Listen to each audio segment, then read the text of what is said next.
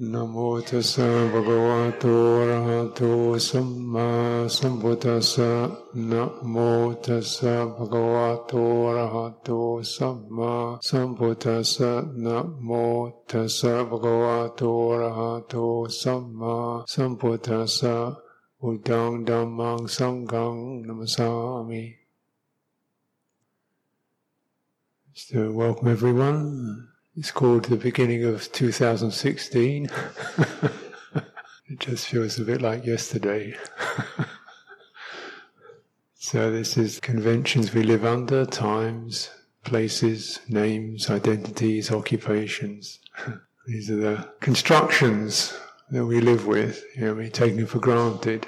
8 o'clock, 9 o'clock, Thursday 2016. My name is this, that, I come. We take these things as so accustomed to these conventions, aren't they? They are. There's no real 2016 written up in the sky. Nobody comes out of the womb with a little name tag on them, stenciled on their skin. We adopt these labels and called conventions or system structures. These are human created. Yeah. And I also like to remind everyone that also we're all natural beings. So something in us isn't just this human creations. So we are tuning into Dhamma. Remember that one of the ways that Dhamma is translated is nature. Not meaning plants and fish, but the natural order of things, where things feel naturally balanced and in order, nothing is left out, everything feels complete and settled. So things in harmony. One's body is in harmony with one's mind, one's thoughts are in harmony with one's heart, one's life is in harmony with other people, one's actions in harmony with what sets one in balance, in order, comfortable, settled, at ease. So this is the spirit of Dhamma. It's called Kalyana, the true, the beautiful, the good.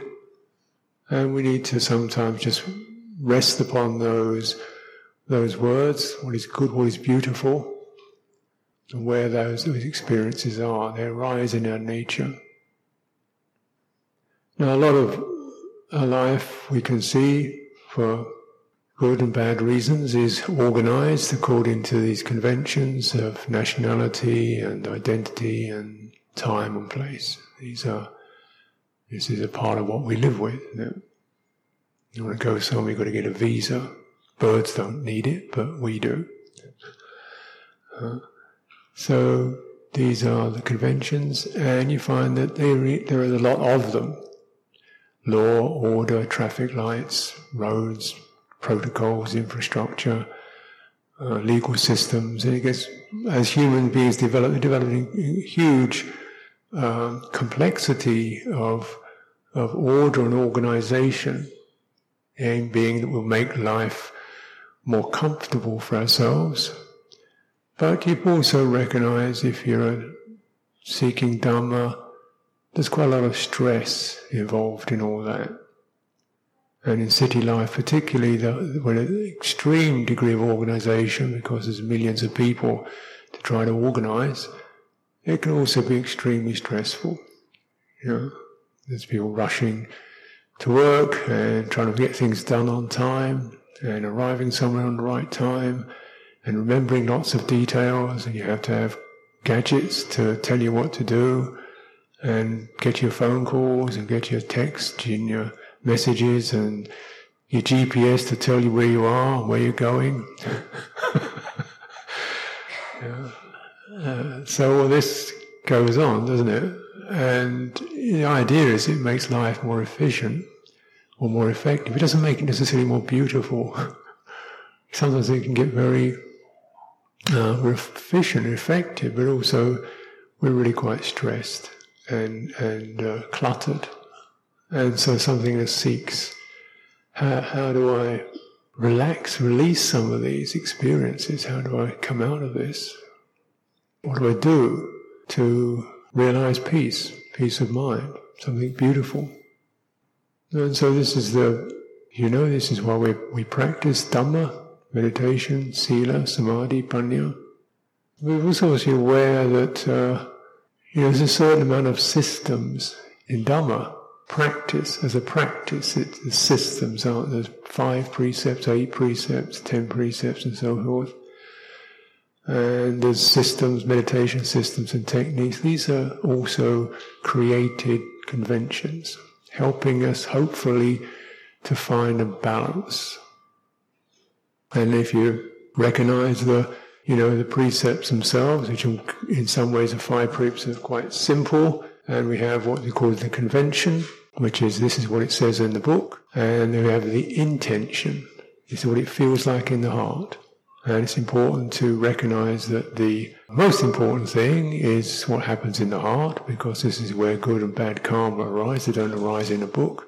So we may have these conventions, but we're also using a convention to clarify our intentions.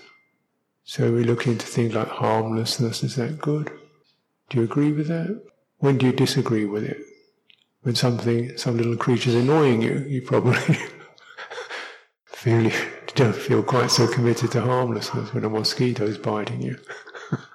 So, but then killing a mosquito, was that beautiful? It's often we do these things in a blur of reactivity, or we say things in a blur, say impulsive things, so we don't really notice.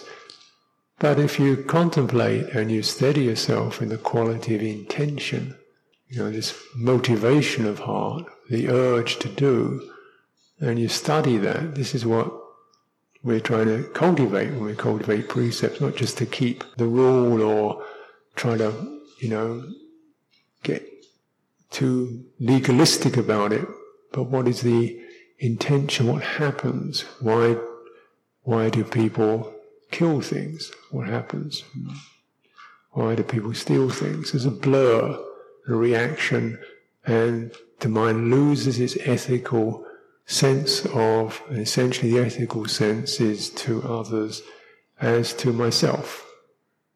So it's not a me, it's us.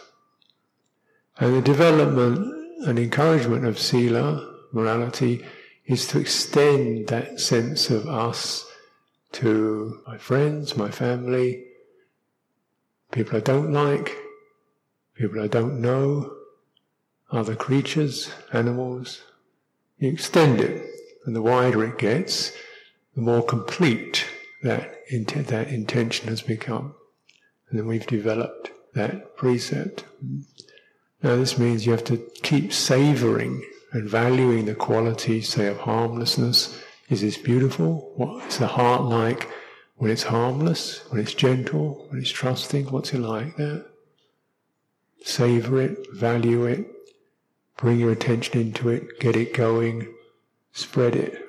And this essentially is the practice of all Dhamma is like this. You get a suggestion, a hint of what is good, true, beautiful, and you notice that and you extend it.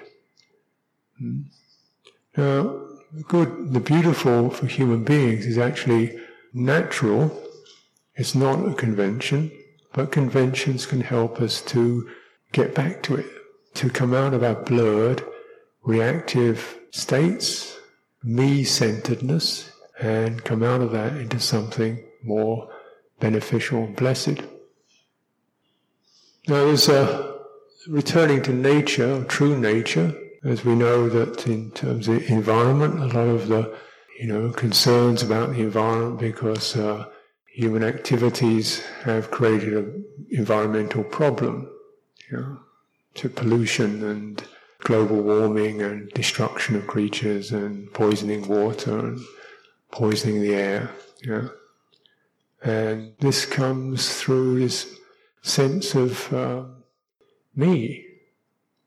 We see the world and the planet not as it is, but as what I want.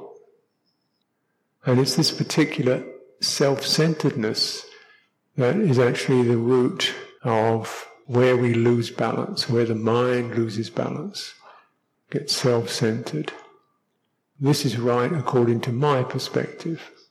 This is what works for me. This is what I like or I want, or I don't like or don't want, or approve or disapprove of. And we keep pushing the world and each other and other nations or other people in trying to, we push them into that. We try to organize life around me.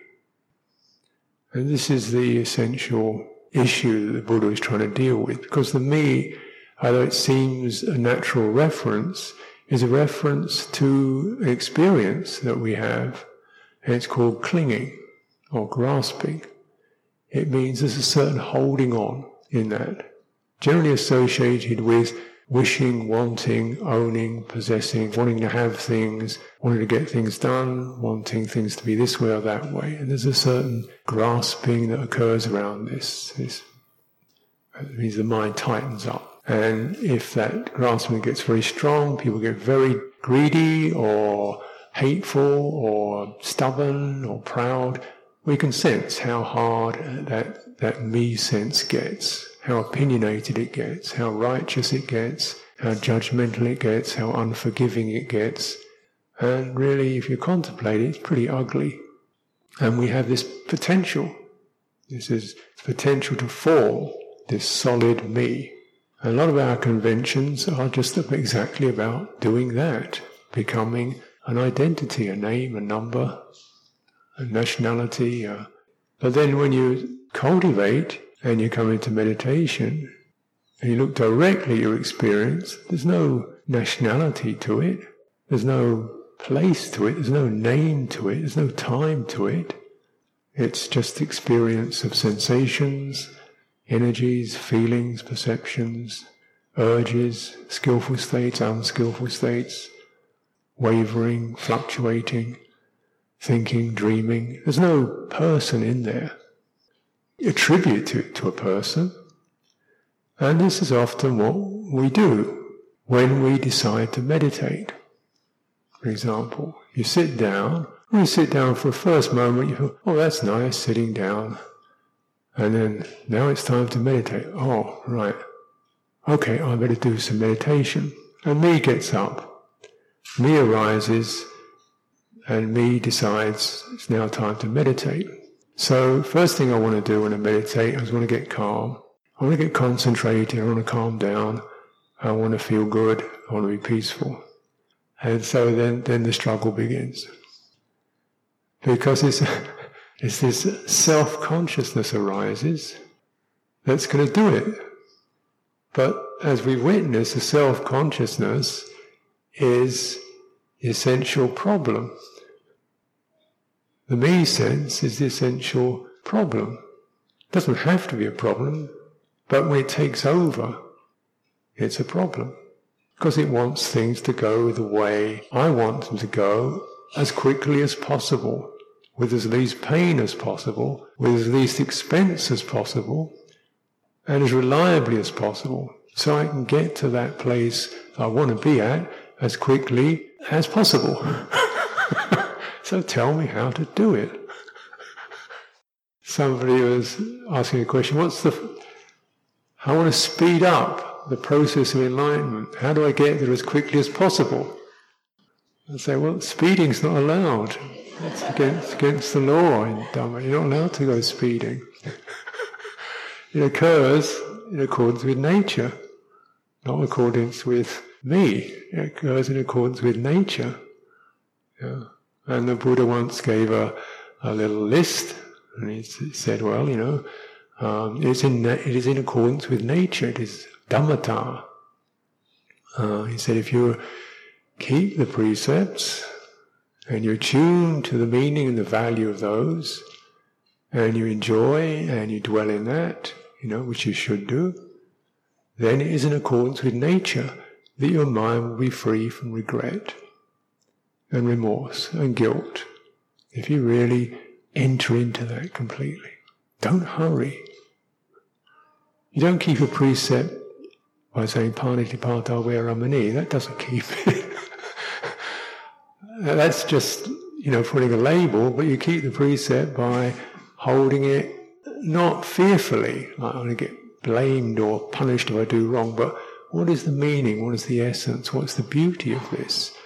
And this is where you're asking your citta to come alive, to wake up.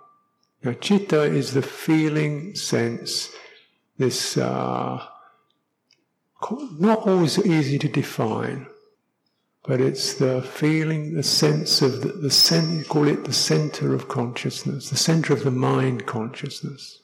And we'll try to get back to that. But if you even ask yourself, who am I? Not as a name, not as a gender, not as what you people say you are, but who is here? You close your eyes. What is here? What is knowing? What is aware of being here? Now, you don't need to put a word in it. In fact, putting a word in it may mess it up, but there's a natural quality of awareness, isn't there? I mean, I'm using the word awareness now, but I have to use something. It feels like sounds and sights are coming to this me thing. It feels like kind of interests and actions are rushing out of this me thing. But it's not, it's just arising, entering, permeating, and running out of citta, which has no name and no identity. Basic sensitivity, basic awareness. Now this, whatever you want to call it, I'm calling it awareness. This is what the Buddha said is the essential piece to access. It's that which can be freed from defilement and ignorance. It's that which is the generator of our karma, good and bad. It is that which we should look after most consciously and with deep concern. He says nothing that wrecks you, damages you so much as an ill-trained citta, a wild, crazy citta. And as nothing can do you so much good as a developed citta. And you develop it towards measurelessness, where it becomes freed from name and description, fear and worry, direction, time, place, and it knows it. It knows it is released. This is the liberation of citta. But we have to first of all make sure we're touching that or entering that or receiving that. And the easiest way that we can do that is, on everyday life thing, is notice where your intentions are coming from. Because from citta comes cetana. Quite obviously the words are connected. Cetana is volition. Where do your volitions, where do your intentions, where do your do-it energies arise from? Not why they arise. Like I arise because I'm in a hurry. No. Can you find the moment of the arising? Perhaps you can't find the moment of the arising, they're streaming out. But you sense there's this energy rushing out to go somewhere or do something or think something.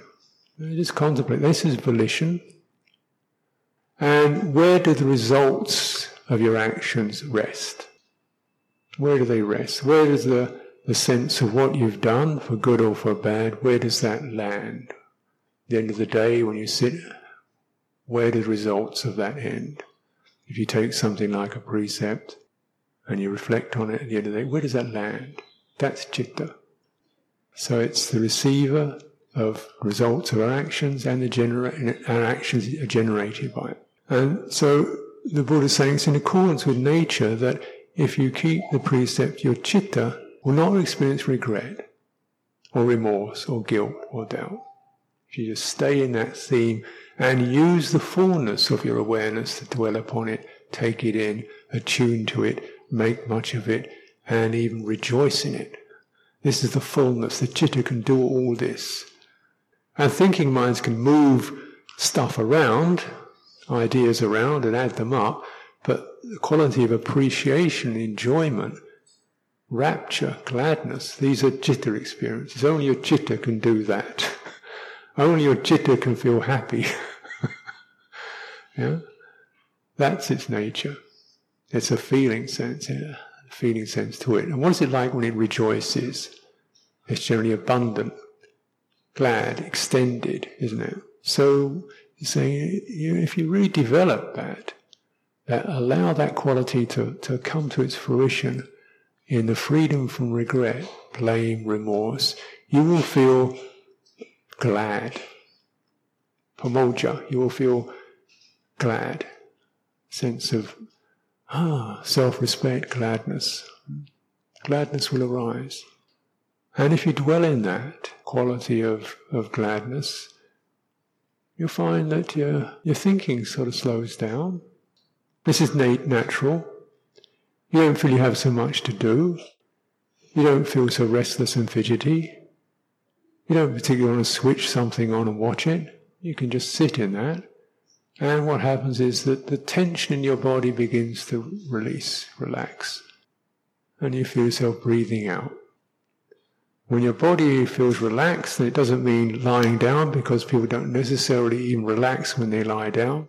They relax their superficial muscles, but internally they still feel quite tight. Sometimes people can't sleep because there's still a subtle or less gross level of tension, worry, doubt, uncertainty, agitation, planning the next day, wondering if you did good enough, hoping tomorrow will be this way or that way, turning over some thought about somebody else. The mind, the citta is not glad. It is not released from that burden. So the body doesn't really relax. Now in meditation it's actually in many ways better than sleep. Sleep is a natural function, but for really deep tissue, relaxing, you need to meditate. And you meditate with your citta, not with your I am. Your I am sense is always something that's much less than your nature. It's a slightly organizing thing. An organizing thing that sits in the middle of your nature, and it says, you don't worry about, don't feel this, do that. So it tends to organize and narrow the range of citta. The me sense is particularly heightened when we experience ourselves in the context of other people or large organizations, because we get very self-conscious. Am I doing good enough? What do other people think of me? I feel a bit nervy. I'm not dressed properly. I don't look good. I'm new here. What's going on? We get this kind of self-conscious thing. I hope I look okay, sound okay, don't do something wrong. This is the me sense, isn't it? It's kind of trying to figure out how it is with other people, or how it is with how I should be. There's another juggling act that the me sense preoccupies itself with most of the time. How should I be? How could I be? What will I be? Why was I like this? How am I like this? How, if being like this, how can I be like something else? How can I be like how I should be? So it does this juggling act with complete fantasies. You don't know what you should be. You have an idea, but you can't be now what you should be. Because should is to do with a conditional future, just basic grammar, isn't it? But now you're not what you should be, you're what you are, right? However it is, and whether you like it or don't like it, or you think it's like this now. And our I am sense is always a bit nervous about that. Because right now, if you're really with right now, you can't judge it and have an opinion about it, because you're in it, it's happening. And it's a bit chaotic. It keeps moving and changing, shifting. And the I am sense likes things nice and stable and regular and steady and organised, and likes to know exactly what to do. It likes straight lines. But this isn't nature. There's not a straight line in nature. Right? Even in the universe, even light bends. There's no such thing as a straight line except in the human mind. So when we're trying to make ourselves into something straight, constant, unwavering, always ready, always there, always on time, then you're kind of trying to iron out the sea, make the sea be flat. And you just end up with this constant sense of tension because the sea is moving. And you can't make it flat and steady, which is how it should be. Now, there's a process that groups undertake called rewilding. It sounds a little bit crazy, doesn't it? Rewilding. It means that they recognise some area of land that's been used by, it's had factories on it or buildings or something. They want to bring it back to nature, and so they rewild, let the original nature come back to this. And you might think it's easy, you just, move the factory out and take the buildings away or something. But it isn't so easy. Because you have to, first of all, take out the damaged stuff and stop the poisons flooding in, and you have to reintroduce some natural species that people have shot or died out, till it begins to establish itself in harmony. And so this takes quite a lot of work. This is a bit like meditation. Here we are returning to nature, to true nature, recognizing that for lifetimes, not just this one, there have been distorting forces, distorting actions, distorting circumstances that have made it not comfortable, not beautiful, untrue. So, but you have to get a feeling for what is nature, not an idea. So we may have an idea of enlightenment or meditation or jhana or whatever, purity, truth. These are great ideas, but you can't just from an idea level say, now be this, because they're not human constructions. They're not things that could be constructed or created according to our will, but it is in accordance with nature that these qualities gradually come back and re-arise. We have to just keep taking out the damaging of the me sense, and sensing into something more deeper, more beautiful, more sensitive than that. To continue, the Buddha also said, well, surely when you think of it, isn't it a more natural, even if it's not normal, the natural body would be not tense. I mean, it'd be tense if you have to be tense. If you're fighting something or you're running away, you might get a bit of tension on, and that's fair enough. It can do that. Struggling for your life, you don't want to do that in a relaxed way. But the idea is, that emergency's over. Now we can return to the natural relaxed state. But you recognize in city life, the emergency is never over. It's not necessarily life and death, but it's, oh my goodness, is that done? And, look at the time. Sorry, there was a phone call coming in. Right, well, I'll be with you. Yeah, not right now, I'm busy. Excuse me, I'll see you later. Don't. Where am I? I'm driving a car. Watch out for the lights, traffic, and you're remembering things you should do, and then you've got plans of where you're going, and new stuff is coming at you, and you've got to watch out for the traffic, the speed. This is called panic, and it's a state of mild, sustained panic. So essentially what replaces something natural and relaxed, maybe a little bit slower, more easeful, is this high speed, tense state. And it eventually becomes so accustomed that we don't really even recognize there is such a thing as not that. We just find ways to make the tension more agreeable. Get excited about something. Get that sense of high energy coming from sports or television or something. Then that add something strongly pleasant that will just bury the tension.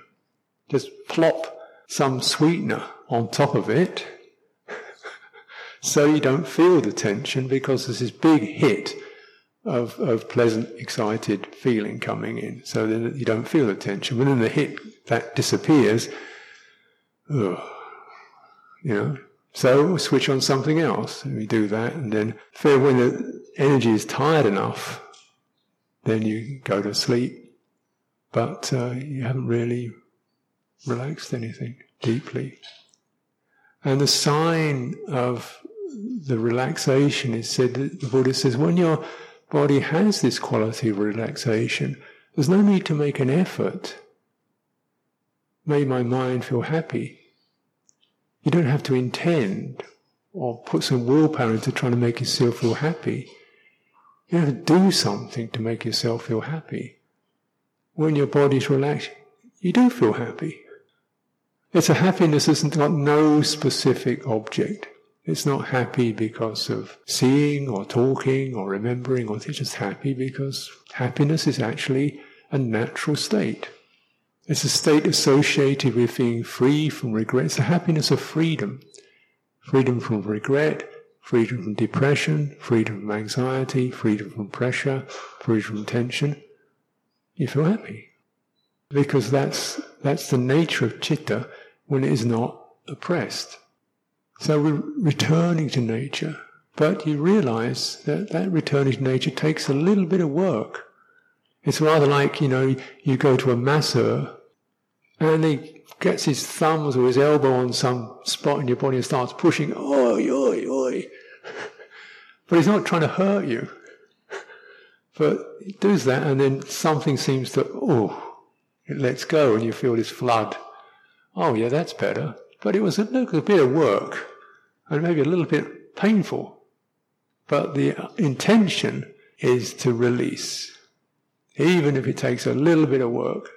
And the Buddha said, if you have your child who's got a kind of thorn or a stone stuck in his throat, wouldn't you put your hand in there and pull it out, even if it hurt him a little bit? Of course you would, because eventually this is for the well-being. So sometimes it does take a bit of, working on some tight stuff to help to let go. And so we have systems that do that. One of those systems we do that is just remembering that we're going to die. It's not the most happy thought in the world, probably. This is you're putting your thumb right on a nerve and pushing it. And you're saying, yeah, but is it true?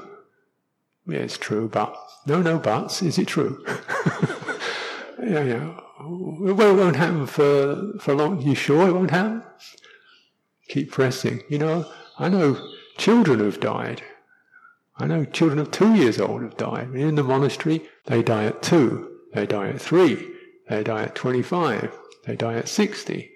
A woman came to me, her baby had died in her womb, hadn't even been born. Right?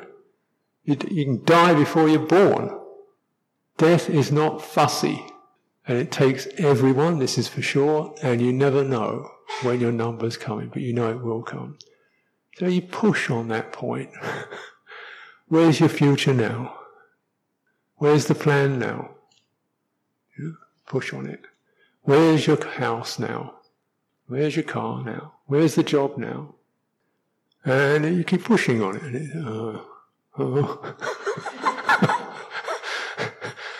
And you feel a bit unhappy, but be all right. Because this is nature. We die. And it doesn't have to be miserable. It could be a release. Bear this in mind. Better, because it's going to happen anyway, you might as well look on the bright side of it. No more bills to pay. It's a struggle, but getting born was a struggle. We can't remember it. Can you imagine what it's like when you just think of it or look at what happens to the little ones to get born? That's tough. But we all did it, and we all die, and we can do it. And you keep pushing on that. I remember a fellow I knew, he went to the doctor, he wasn't feeling so well, so he took a week off work to recover. And he went to the doctor said, looked at him, did some examinations. did a quick X-rays, probes, and so I got some bad news. He said, well, you have this particular kind of bone marrow cancer. I said, oh. So you might not die, you might be dead in 10 days. He said, oh, but I only took a week off work. I'm too busy to die. That's how tight that muscle gets, And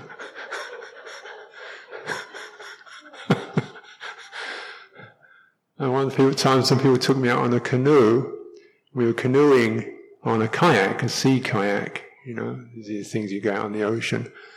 And the person who's instructing says, well, if the kayak might, if the kayak tips over, then you go with it, it'll roll round. So, but let go of your camera when it goes, because people will actually hang on to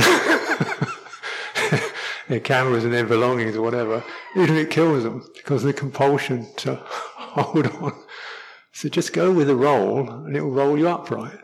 You have to tell people, remember, let go of your weight. You let go of your bag. They do on the plane, don't they? Don't take your luggage with you when the plane's on fire. Let go.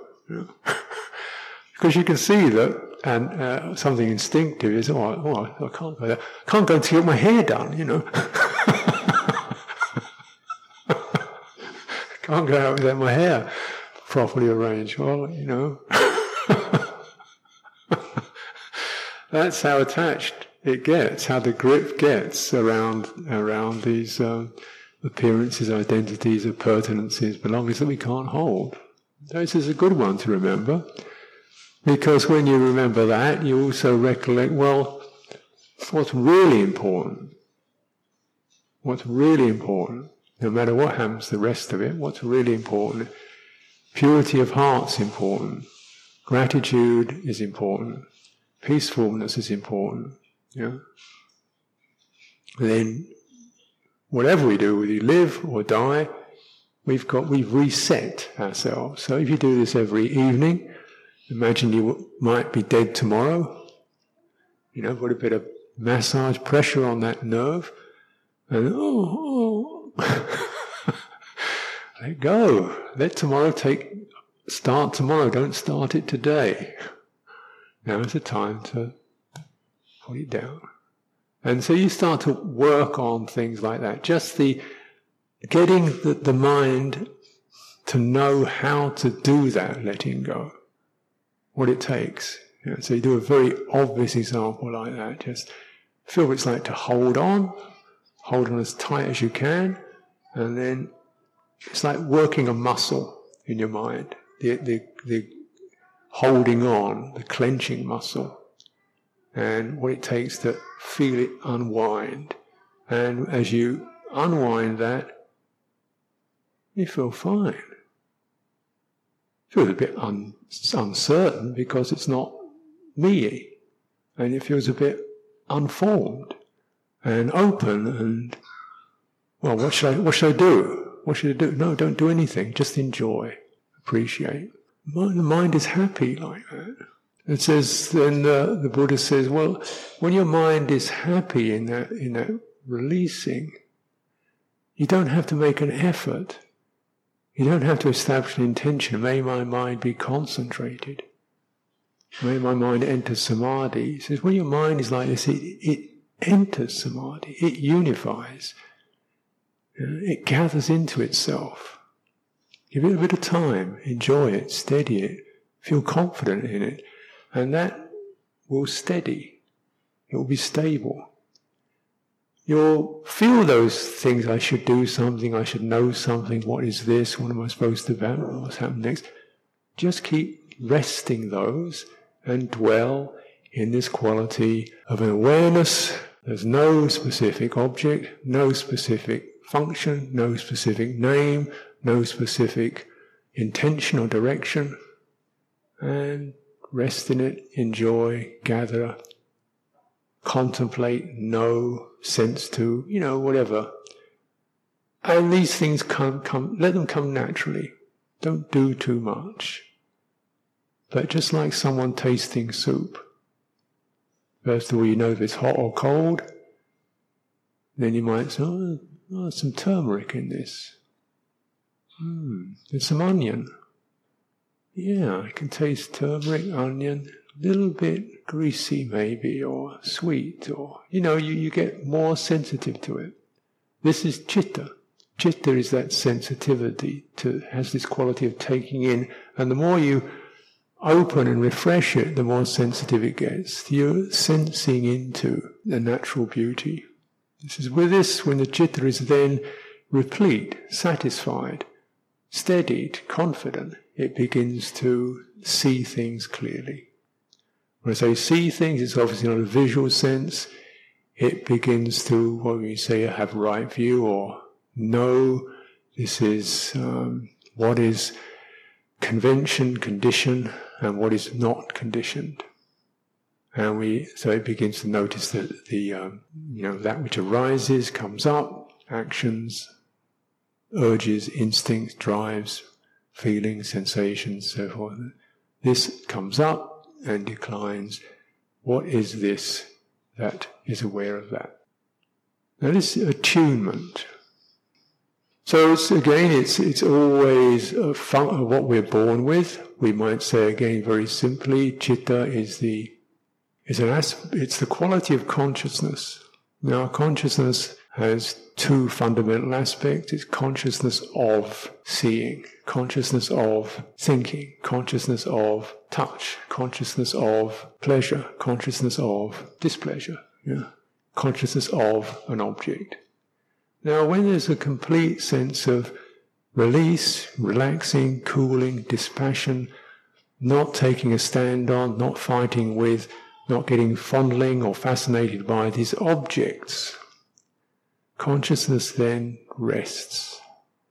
And citta is the quality that can either go out in consciousness to objects, or it can return to knowing. Just what is consciousness of consciousness, you might say. Consciousness that has no object, doesn't depend on sights or sounds or thoughts or intentions or inclinations. Just leave it there, leave the thought there, let it hang in the air. Contemplate. You're seeing, what is it that sees? You're hearing, what is it that hears? You're thinking, what is it that thinks? Where does that come from? When there is a sense of dispassion, ease, purity, non-fascination with what is seen, heard, thought, imagined, remembered, consciousness ceases. It doesn't mean there's no consciousness, it means that consciousness is not producing and going out. And this is the rest consciousness that the Buddha recommended or pointed to, Nibbana.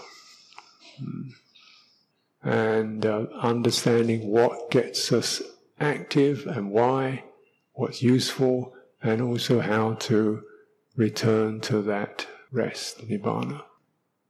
Now, generally we do need to cultivate and meditate, to, like doing that massage, to get undone enough, to get natural enough, to get back enough. So yeah, there's work.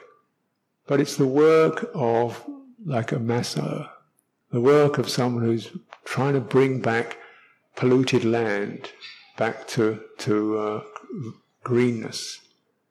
Things you take out, things you prevent from coming in, and few things you have to restore: self-respect, composure, clarity, and basically restoring this ability to contemplate, meditate, deepen, which is our fundamental possibility as human beings, and it's a possibility that we ignore at our peril. And if life is always skating along from this to that, we are indeed in danger, because we're not spending time deepening. So I really encourage deepening, meditation, contemplation as our ongoing resolution for the realization of Nibbana. So this is my wish for 2016, 2017, 2018, 2019. I think you get the picture. Hey, well.